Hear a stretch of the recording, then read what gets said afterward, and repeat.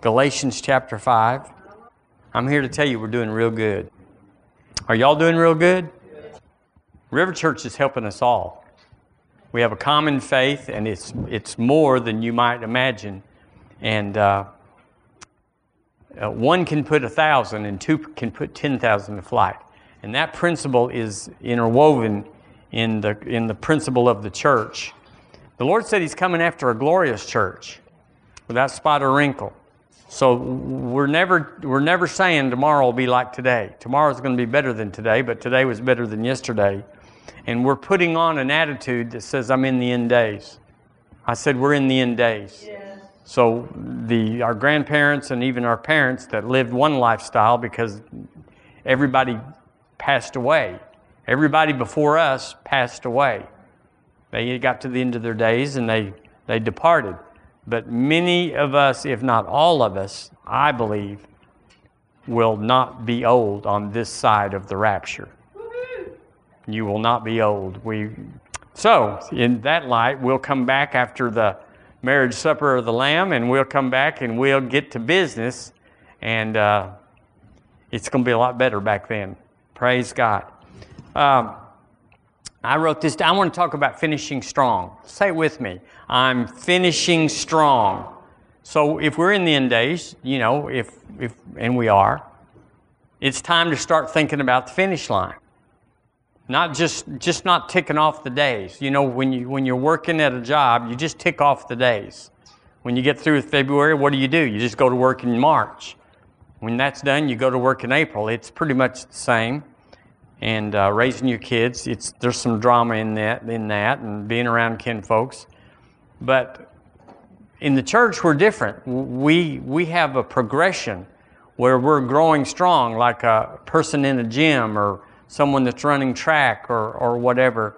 They're measuring their progress. They're measuring strength. They're measuring prowess and ability. And so we're measuring in these days. We're not just marking time. We're not marking time. So in the world, getting older is a detriment. It's a negative. They want you to be as young as you can. We all want to be attractive and muscular and whatever people want to be. But in the kingdom, we're getting wiser. We're settling down. Youthful lusts are not affecting us as much as maybe they did in your 20s, hopefully. And we're coming to grips with our lives. And there's a finality or an ending to that. That's not that I'm going to die, but the ending is I'm going to do something for God. Yeah. And I'm moving towards that. There's a goal. There's an end. There's a destiny that we're all moving toward. We're not just raising our kids and retiring and then settling down in a nursing home. That's just not a part of our thinking. I hope it's not. It may be a part of it incidentally, but it's not where we're going. We're assigned. And if you have to have an assignment from God that's on paper, that comes in the mail or whatever, then you'll never get your assignment. But if you have it by faith, you see it on the inside, you'll know we're assigned. There should be bishops and apostles and evangelists and teachers in River Church. And it's not that you have 10,000 people and you go, well, we could probably find one or two of each one in that. We're concentrated. We could all be those offices, but that doesn't matter. It's that we're equipped to do what He's called us to do, and there's a time frame on it. Not much time frame in generations past. Nothing was really happening, but now we see the things in the Middle East and see the things that are progressing, and then we go to the Word of God and wow, it's there already. So we're not fearful about this war. We're not fearful about any war. Anything like that is going to be after we're gone. But we're not trying to escape. We're wanting to get the work done. Like Joe Morris said, when you get to the 2-minute warning, it makes you hurry up. And so I've got hurry up.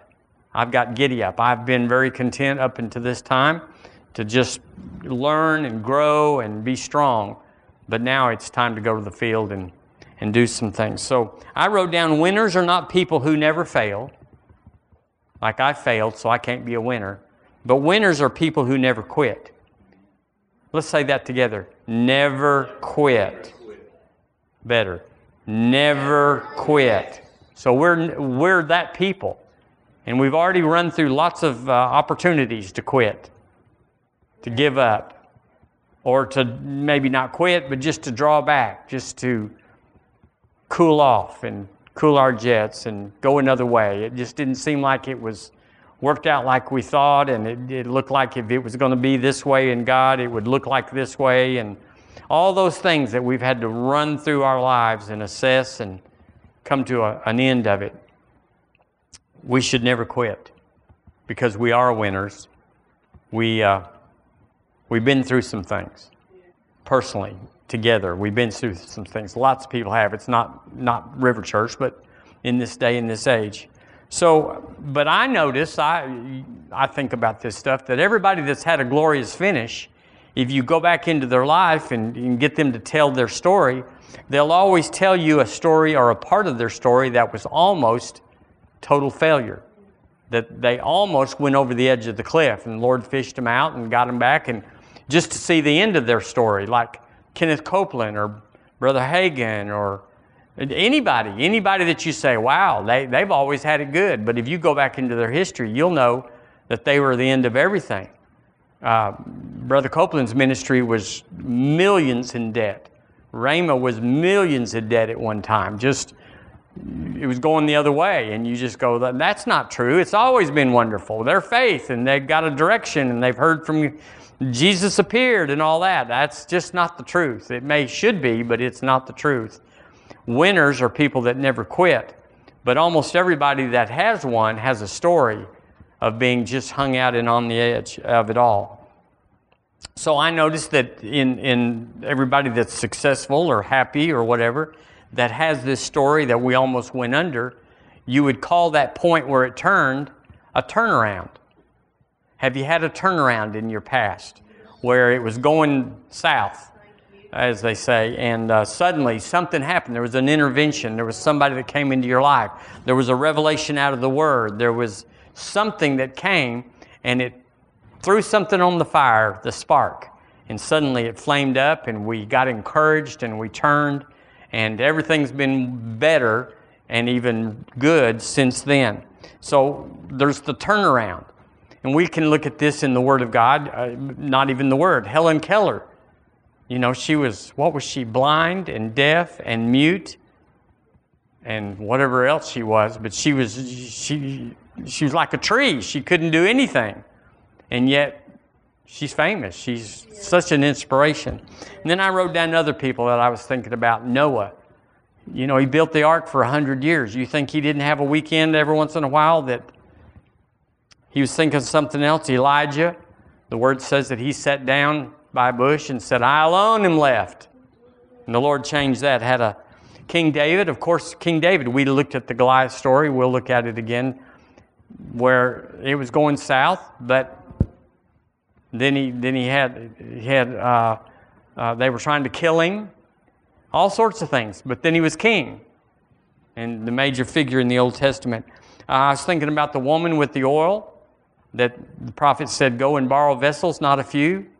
And when she ran out of vessels, it ran out. That was a turnaround. The turnaround was when they said, alas, the creditors are coming to take my sons away. And the turnaround was, as the prophet said, we'll do this and do that, and it'll all be changed. The Syrophoenician mother, where she had a demon-possessed daughter. And Jesus rebuffed her and said, I've not been sent, but to the house of Israel. And she stood and had a turnaround, and her daughter was delivered. I'm certainly thinking of Peter, who denied the Lord 3 times. That was probably a low spot. I don't know what you think, but even Judas didn't deny the Lord. I mean, he denied him, but Esther had a low time, but had a turnaround. The king dipped his scepter, and it all turned around. Ruth, certainly, she was out on her own.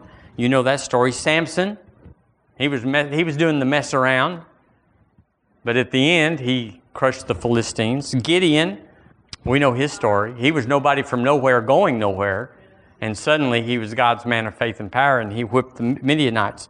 Like we just talked about, Israel in the 6-day war needed to turn around. Little Israel had only been a nation since 48. And if you read, what is the name of that movie? Have y'all seen that movie that talks about this miracle? Where there was one Israeli tank, for instance, and the whole battalion of the Jordanians and the Egyptians came up, and they saw all these figures and saw all these tanks and saw this, and they all either got out of their tank and ran, or they turned their tank around and ran. And later they found out, like, well, who was that? And they said, there wasn't anybody here. There was one man walking through the desert from his tank that had been, whatever. There's just a tremendous story of the 6-day war that is so supernatural. And they had a turnaround.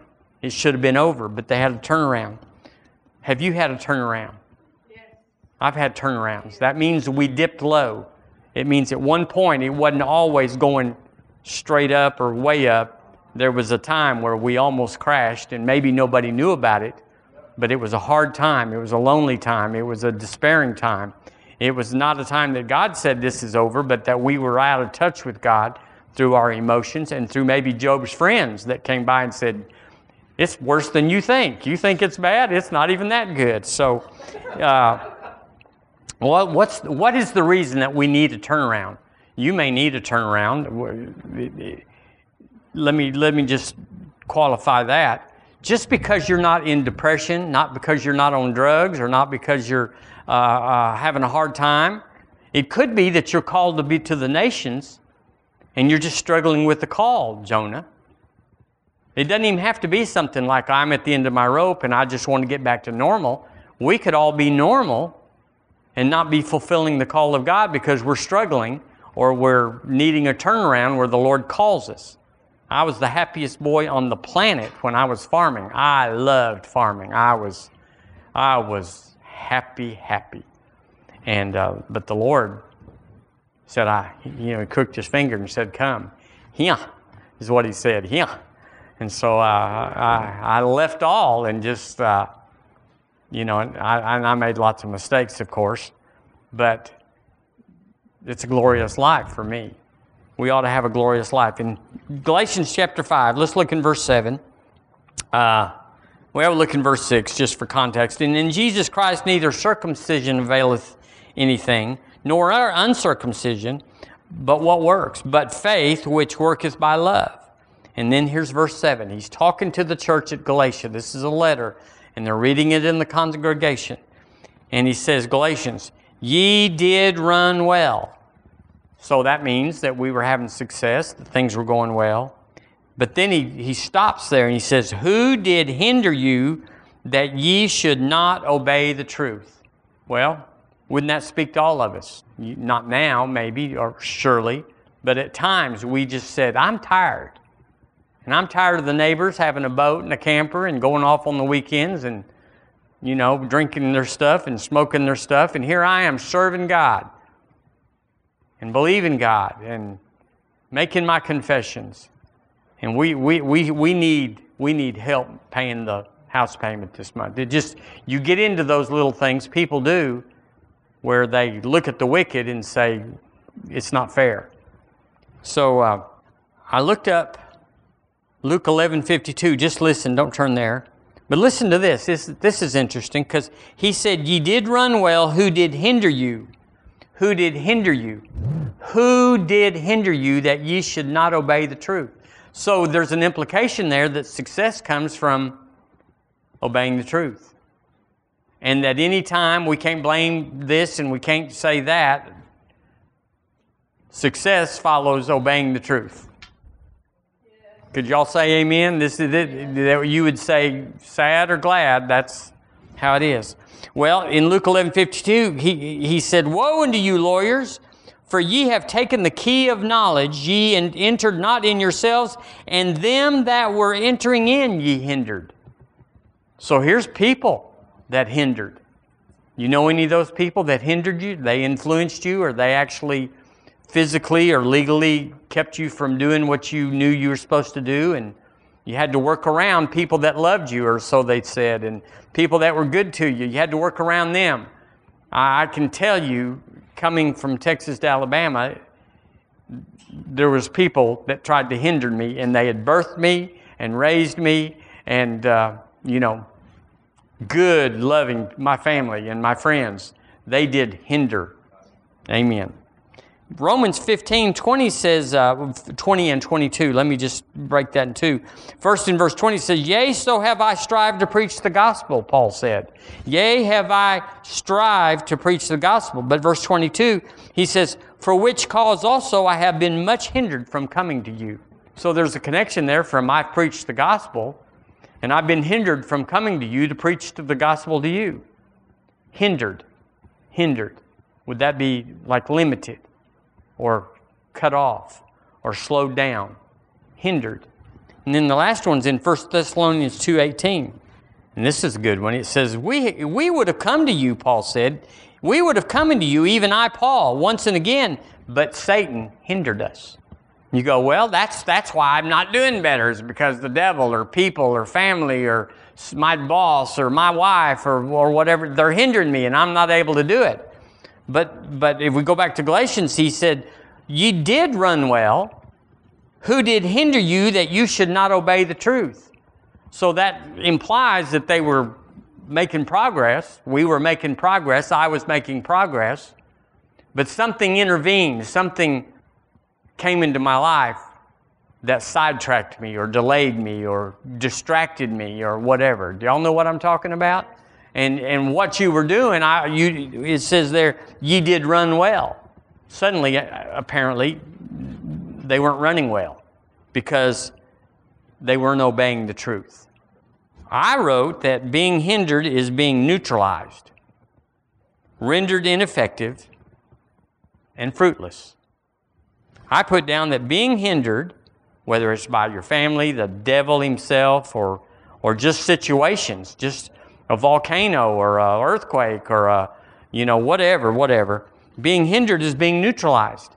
In other words, God doesn't give you an excuse because you had a hard time and you didn't get to the end of your life like you were supposed to, like you were assigned. He's not allowing us to say, it was hard.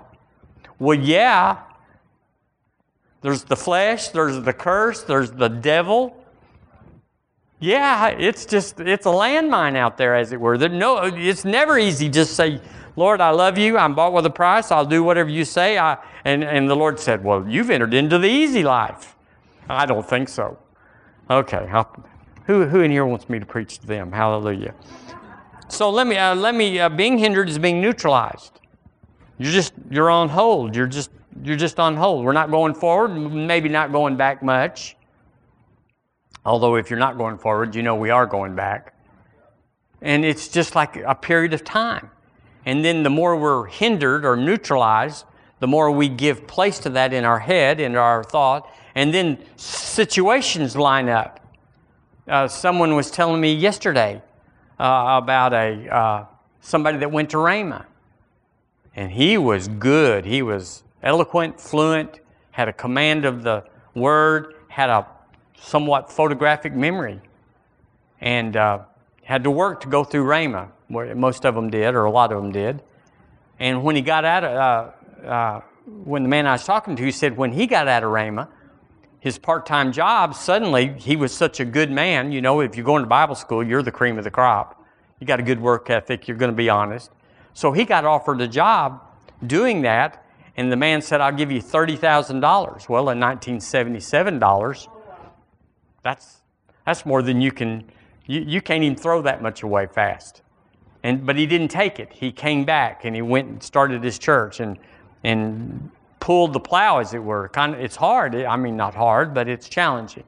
But he had a friend that was even better than him in the sense of being called, who also got offered a full-time position when he left Rhema, and said he went into business and started doing it, and he never served God in the ministry because you got hindered by a good thing, making good money and supplying your family and giving to the kingdom and all that, but had a calling, had a grace on his life, and never answered it, got hindered.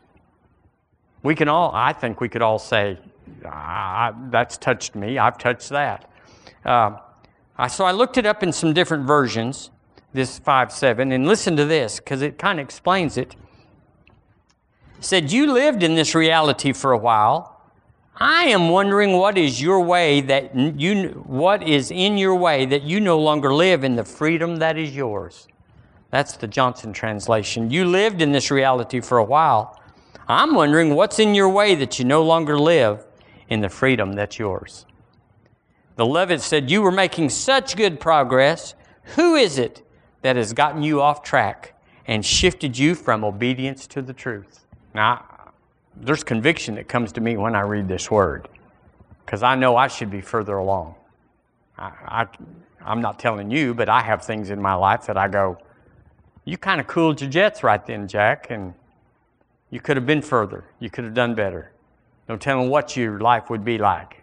I'm thankful for that I didn't always do that. I'm thankful that I got what I got and did what I did, but I relate to this scripture. It says in the Century, I think, you were doing nicely. Who drove a wedge between you and the truth? The Fenton said, who tripped you into not going true? The Jerusalem version says, you began your race well. Who made you less anxious to obey the truth?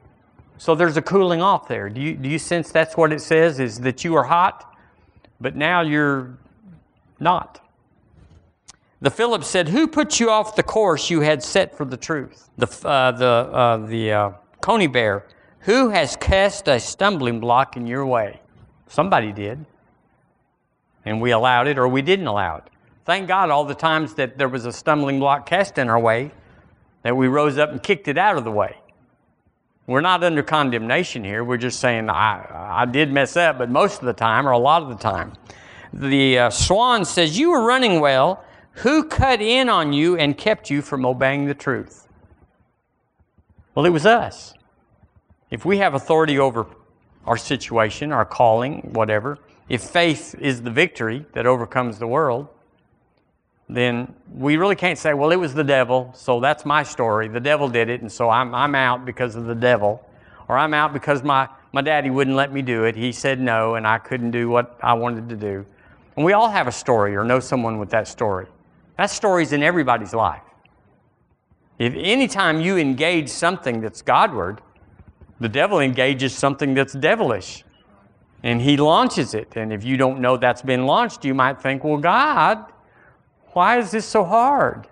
I thought you wanted me to do this and be that. And he's like, it's not me. The distilled version says, I like this, someone has thrown a rock in your path and added a little poison to your bread. And then I have a version here that I don't have the name of it, but it's good. It says, you were running so very well, who bumped into you and caused you to lose stride. So, yeah, we got to be aware of this, don't we? Because we don't have like at work, a goal chart that says, okay, by the end of March, you'll have reached this many people and you'll have raised this much money and you'll have done this many projects, and you can measure, well, I hit it or I didn't hit it or I went over it. We don't have that with the calling of God. We just have this down in here. Do y'all know this down in here? And he or she's speaking to us and talking to us and nudging us and convicting us and leading us and bringing light to things that we might say, I don't know what that means. But if we examine and look and pursue and chase after that, we'll go, I believe I'm getting handled on that. And then the Lord starts bringing somebody into our life that says, thus saith the Lord. And it's like, wow, how'd you know? Y'all know what I mean? So that's how we stay on track.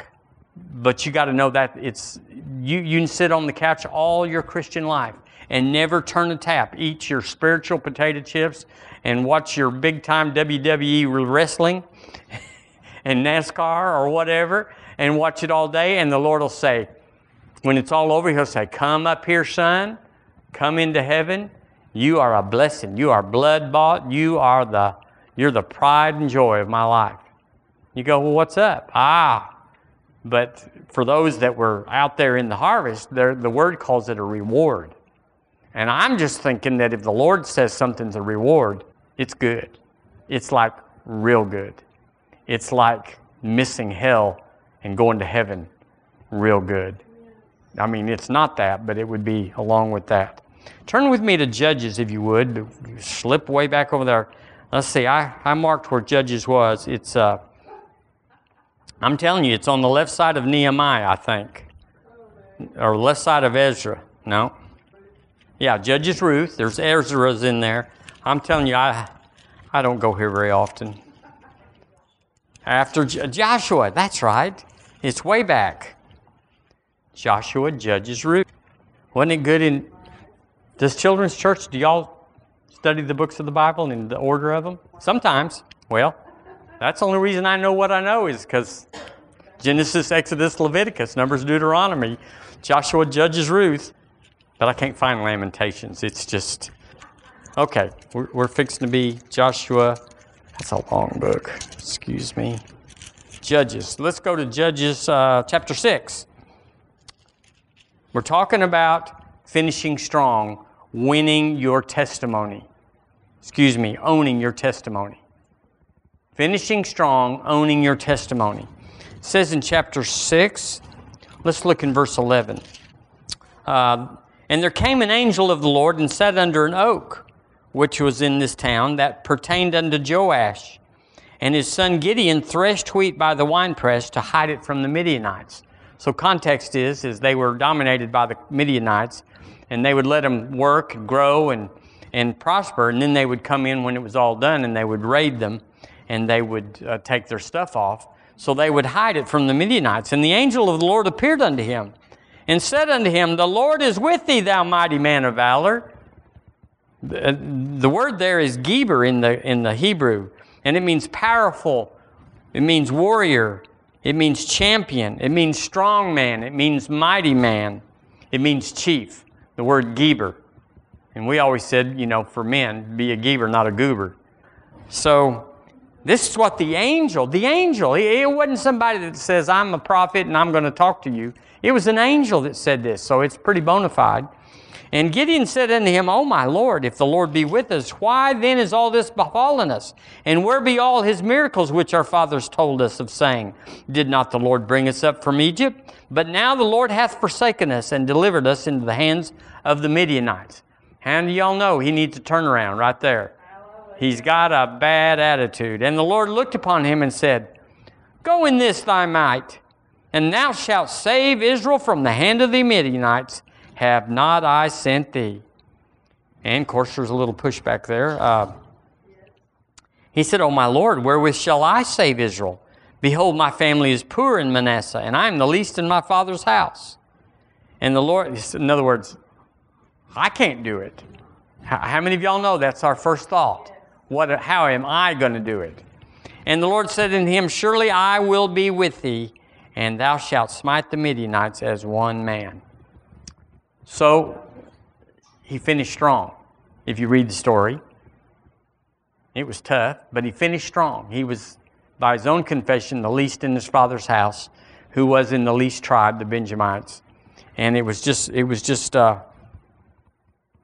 amazing. He saved his nation for God, and he went from being a nobody to somebody because the angel of the Lord came. Well, you go, if the angel of the Lord came to me and said, Thou mighty man, mighty woman, well, I'd perk up. I'd sharpen up. I'd say yes. But I'm telling you, we have a greater witness than an angel. And this is the word of God to us. And the unction of the Lord, the grace of God, that when you read it, just like you'd read Huck Finn in a cookbook, but when you read it and the grace of God brings it into your spirit, it's alive, it's a spirit thing, and brings it into you and ignites and raises you up and resurrects you with that word. And it is just like, even better, than an angel coming in saying, Garland, thou mighty man, you're going to save the Israel. And he's going, how many Garlands are there? It's just like that. It's just like that. Y'all say amen. That is how it is. In Judges 8, let's look in verse 32 of 8. It says, And Gideon the son of Joash died in a good old age. So he'd already whooped the Midianites. They went up the hill with their pitcher and their candle in it, and the Midianites thought they were being overrun. And he was buried. And it came to pass as soon as Gideon was dead. As soon as Gideon was dead. Right after Gideon was dead, that the children of Israel turned again and went a-whoring after Balaam and made Baal-berith their god. And the children of Israel remembered not the Lord their God, who had delivered them out of the hands of all their enemies on every side. Neither showed they kindness to the house of Jerubbaal, namely Gideon, he was Jerubbaal, according to all the goodness which he had showed unto Israel. Wow. You could say, in a way, America's kind of on that track. We're not, but we're tempted right now to be on that. Gosh, we've been delivered. The miracle of heaven's come into America to evangelize the whole world, and He's prospered us, and He's empowered us, and He's put things in our land that are not anywhere else. And, you know, but no one, all of his sons, I forget where I didn't write it down, but all of it, he had 70 sons, and he had thousands of trained warriors, and they all jumped ship as soon as Daddy died. It's noteworthy here that according to the Scripture, not one single person stood up and protested going back to Baal and worshiping the false god. Not one. You go, well, somebody missed their calling there. Dr. Cole says this, and so I'm going to quote him tonight.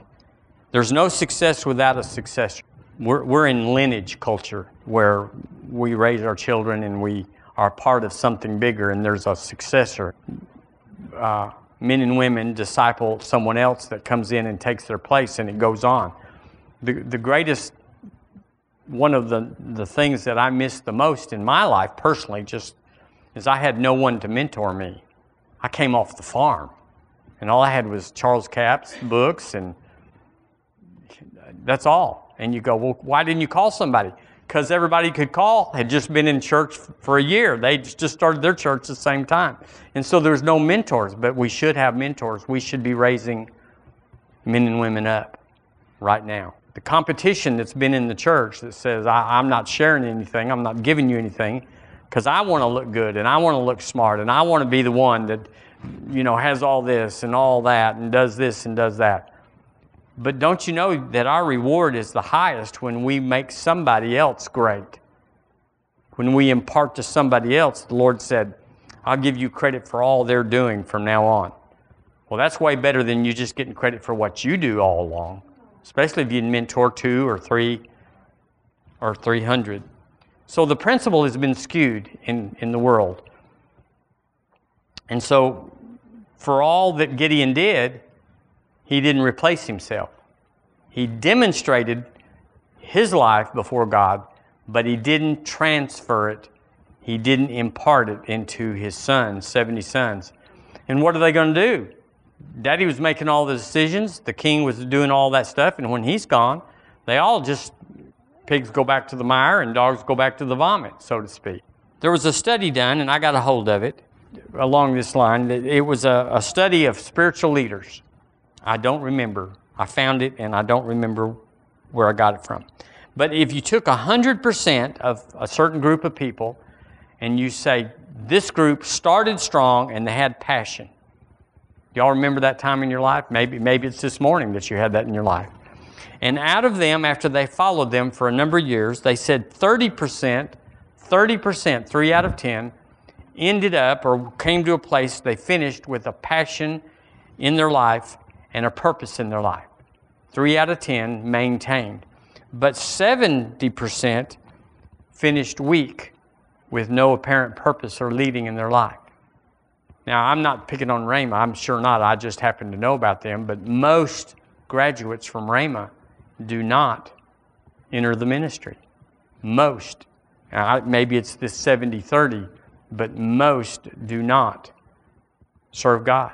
I mean, they're serving God as, let's see, I don't want to mess this up. I'm certainly not disparaging them, and it's certainly not Rhema's fault. They're putting the stuff out there, and anybody that'll plug in can tank up. But apparently, something hinders them. They get a job, they get married, they get whatever, and they don't come out on the other end. But our purpose, the plan of God is to finish strong. And no matter where you have been, no matter where you are, It doesn't matter. Peter denied the Lord 3 times, and he walked on water. He's finished strong. Judas never flinched, and he hung himself. He couldn't finish strong because he was hindered.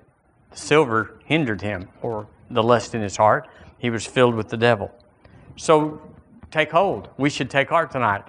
No matter where I started, no matter where I'm even today, if you know the path you're supposed to be on and you go, I didn't do it, finish strong.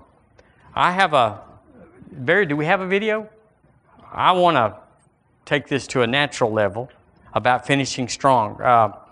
This is the 1972 Summer Olympics. It was in Munich. It was a terrible time. That's where the Palestinians came in and killed the Israeli. But in a U.S. American track athlete named Dave Waddle, it says he performed perhaps the greatest comeback in athletics history in the 800-meter run. After the first 400 meters, Waddle was still in last position. And they had 2 Kenyans. You know, they're fast as the wind. And then the Russian guy was some Superman. And they were all supposed to win first, second, and third. However, he then overtook all the other athletes in the last round and won gold in front of Ukraine's Arzanov and Kenya's Michael Boyd. And it's just a 2.5-minute video. Can y'all watch it with me? We all need to be inspired. No matter where we are tonight, if you're at the end of it or if you're at the top of it, we all need to jump up and take off. Can I turn out the lights? Like the man who won the 100 meters, he is from the Ukraine. In lane 2, we're going to have Dieter Fromm of East Germany, another very strong runner. In lane 3, Dave Waddle with the golf cap from the United States. Next to him in lane 4, Robert Uko of Kenya. All of these men could win the gold medal. Then we have Andy Carter of Great Britain. He also a very strong runner. Franz Josef Kepler, the veteran from West Germany on home ground. And Mike Boyd, the surprise from Kenya. And on the outside, we have Kuchik the Pole. 2 laps around. They run in lanes for the first 100 meters, and then they'll break. Boyd is looking strong again at the moment already. On the inside, we have Marjanov. Marjanov in the lead as they break, but Boyd on the outside is going for the lead right now. Uko, the other Kenyan, on the inside, and Waddle is way back exactly where he was in the semifinals. We don't know right now whether he's just trying to stay out of trouble. It'll be a few more 100 yards before we know if Dave is seriously injured or really just lagging back to stay out of trouble. He's not too bad because it was quite a fast pace through that first 200 meters. And as we said, here go the Kenyans charging for the lead coming up to the bell lap. Boyd and Uko. Okay, and right with him is Andy Carter of Great Britain, Dieter Fromm of East Germany. Those are the 4 right now. And they're on the bell lap. The split is 52.3. If Dave could just pull up here and get on the outside of Arzanov, he would have him boxed in perfectly. Let's hope Dave makes a move down this back stretch. The Kenyans running like a mirror reflection of each other. In first and second. There he goes. There with him. There's Arzanov from the Soviet Union going up to the lead now. There goes Arzanov, the favorite, taking the lead. Dave Waddle is making his bid. He's not in too bad position right now. I think Dave's in great position on this. At this point, he's in perfect position on the outside. Good striking distance to this last 200 meters. Stand by for the kick of Dave Waddle. If he's got it, he could make it. But he's got to catch Arzanov and the Kenyan. And here he comes. This is the bid for a gold medal for Dave Waddle. He's got 1 Kenyan. Can he make it? I think he did it. Dave Waddle won the gold medal. The man who came out of nowhere in the U.S. Olympic trials. The man who then got married, and some people said he should have gotten married. It was going to ruin him.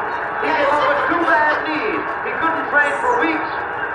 And he has come in and won the gold medal, the first tremendously exciting moment in track for the United States in these Olympic Games. And Dave was the calmest of all. Wasn't that good? Well, that's totally secular. You know, that's totally athletic. They say it's the greatest comeback. I don't know. There's probably been some since then. I can't get to the end of this, but we will say that no matter where you start, we should finish strong.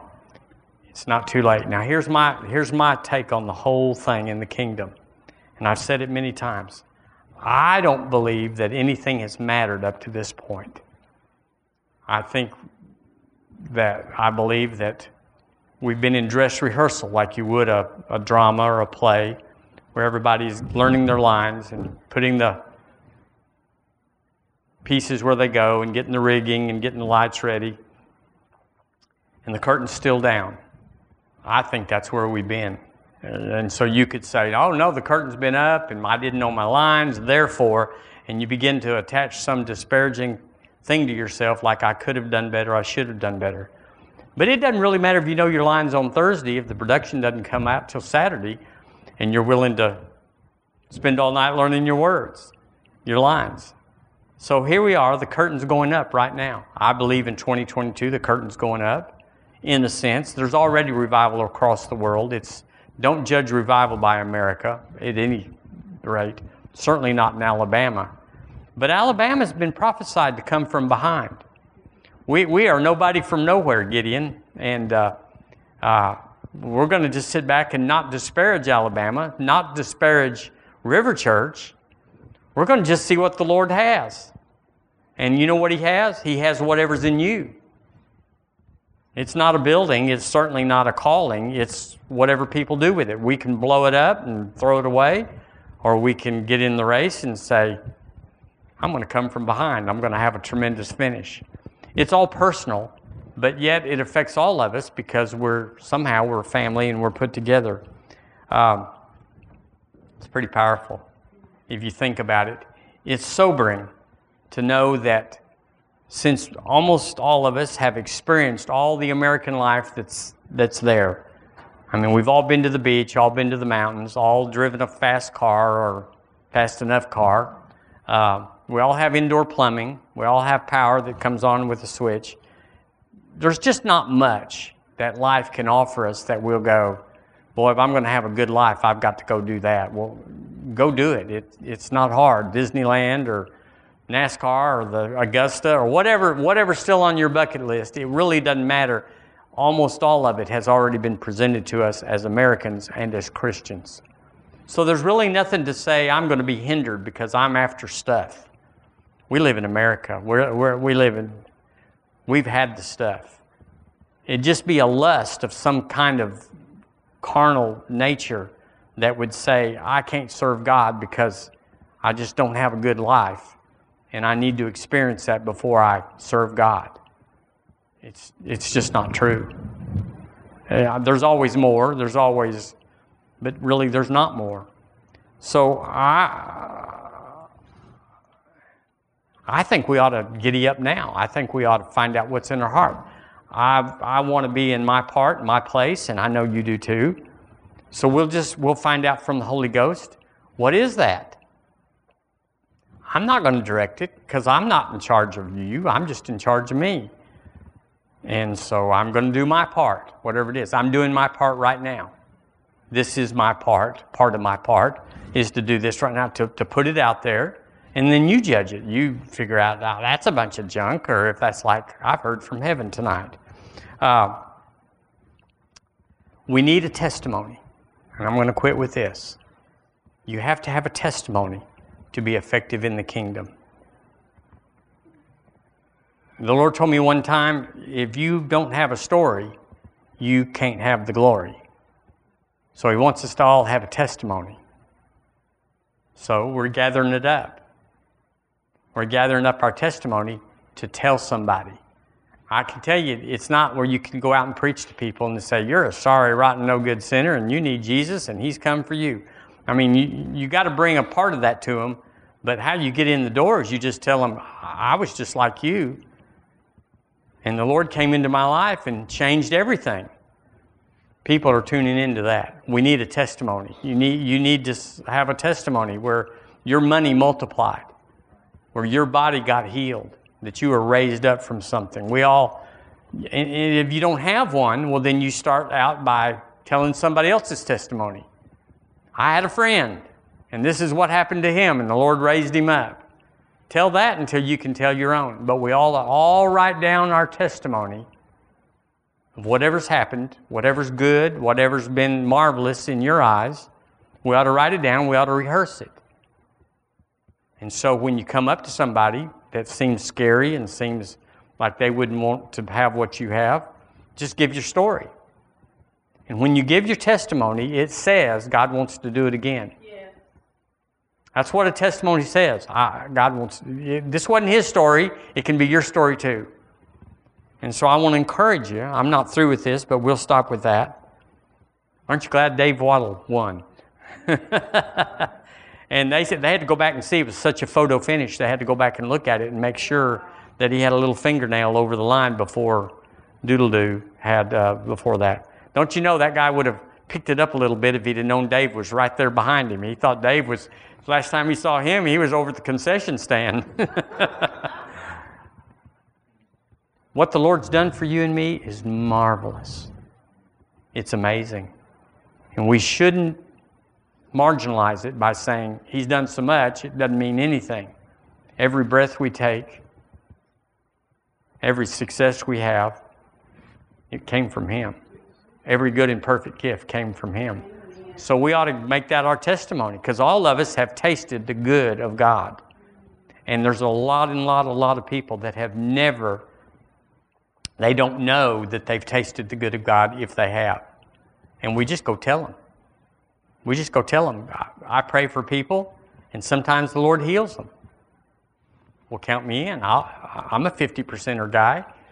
And you just pray for them, and golly, the Lord healed them. And then they want more. And that's the plan. That's how we're going to proceed in some form of that. Develop our testimony, and we're going to win the Olympics, so to speak, in our own life. Because we want to. We all want this. We all want this. We don't want to be professional sermon hearers. We don't want that. We want to hear just enough that we keep our fire hot and we go on. Amen. Thank you, Barry.